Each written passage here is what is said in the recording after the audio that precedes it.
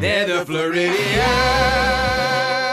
All right, we're going out to the Panhandle for this episode of the Floridians. So this guy is just walking on the street, and he had a little bad luck because the cops had a report of a stolen vehicle, like around where this guy was walking. So they think this dude is involved. Well, it turns out he wasn't, but he did have a warrant out for his arrest because he'd been caught shoplifting from Walmart.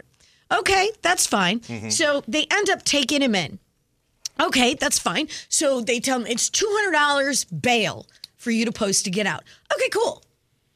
There was the problem. He tried to post the bail with counterfeit bills. They look they look good. Well, he thought so. He handed them two $100 bills that were not real.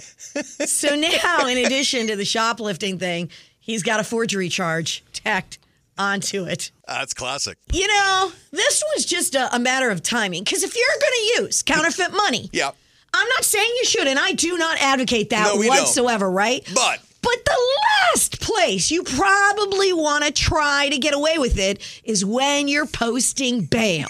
They're the Floridians.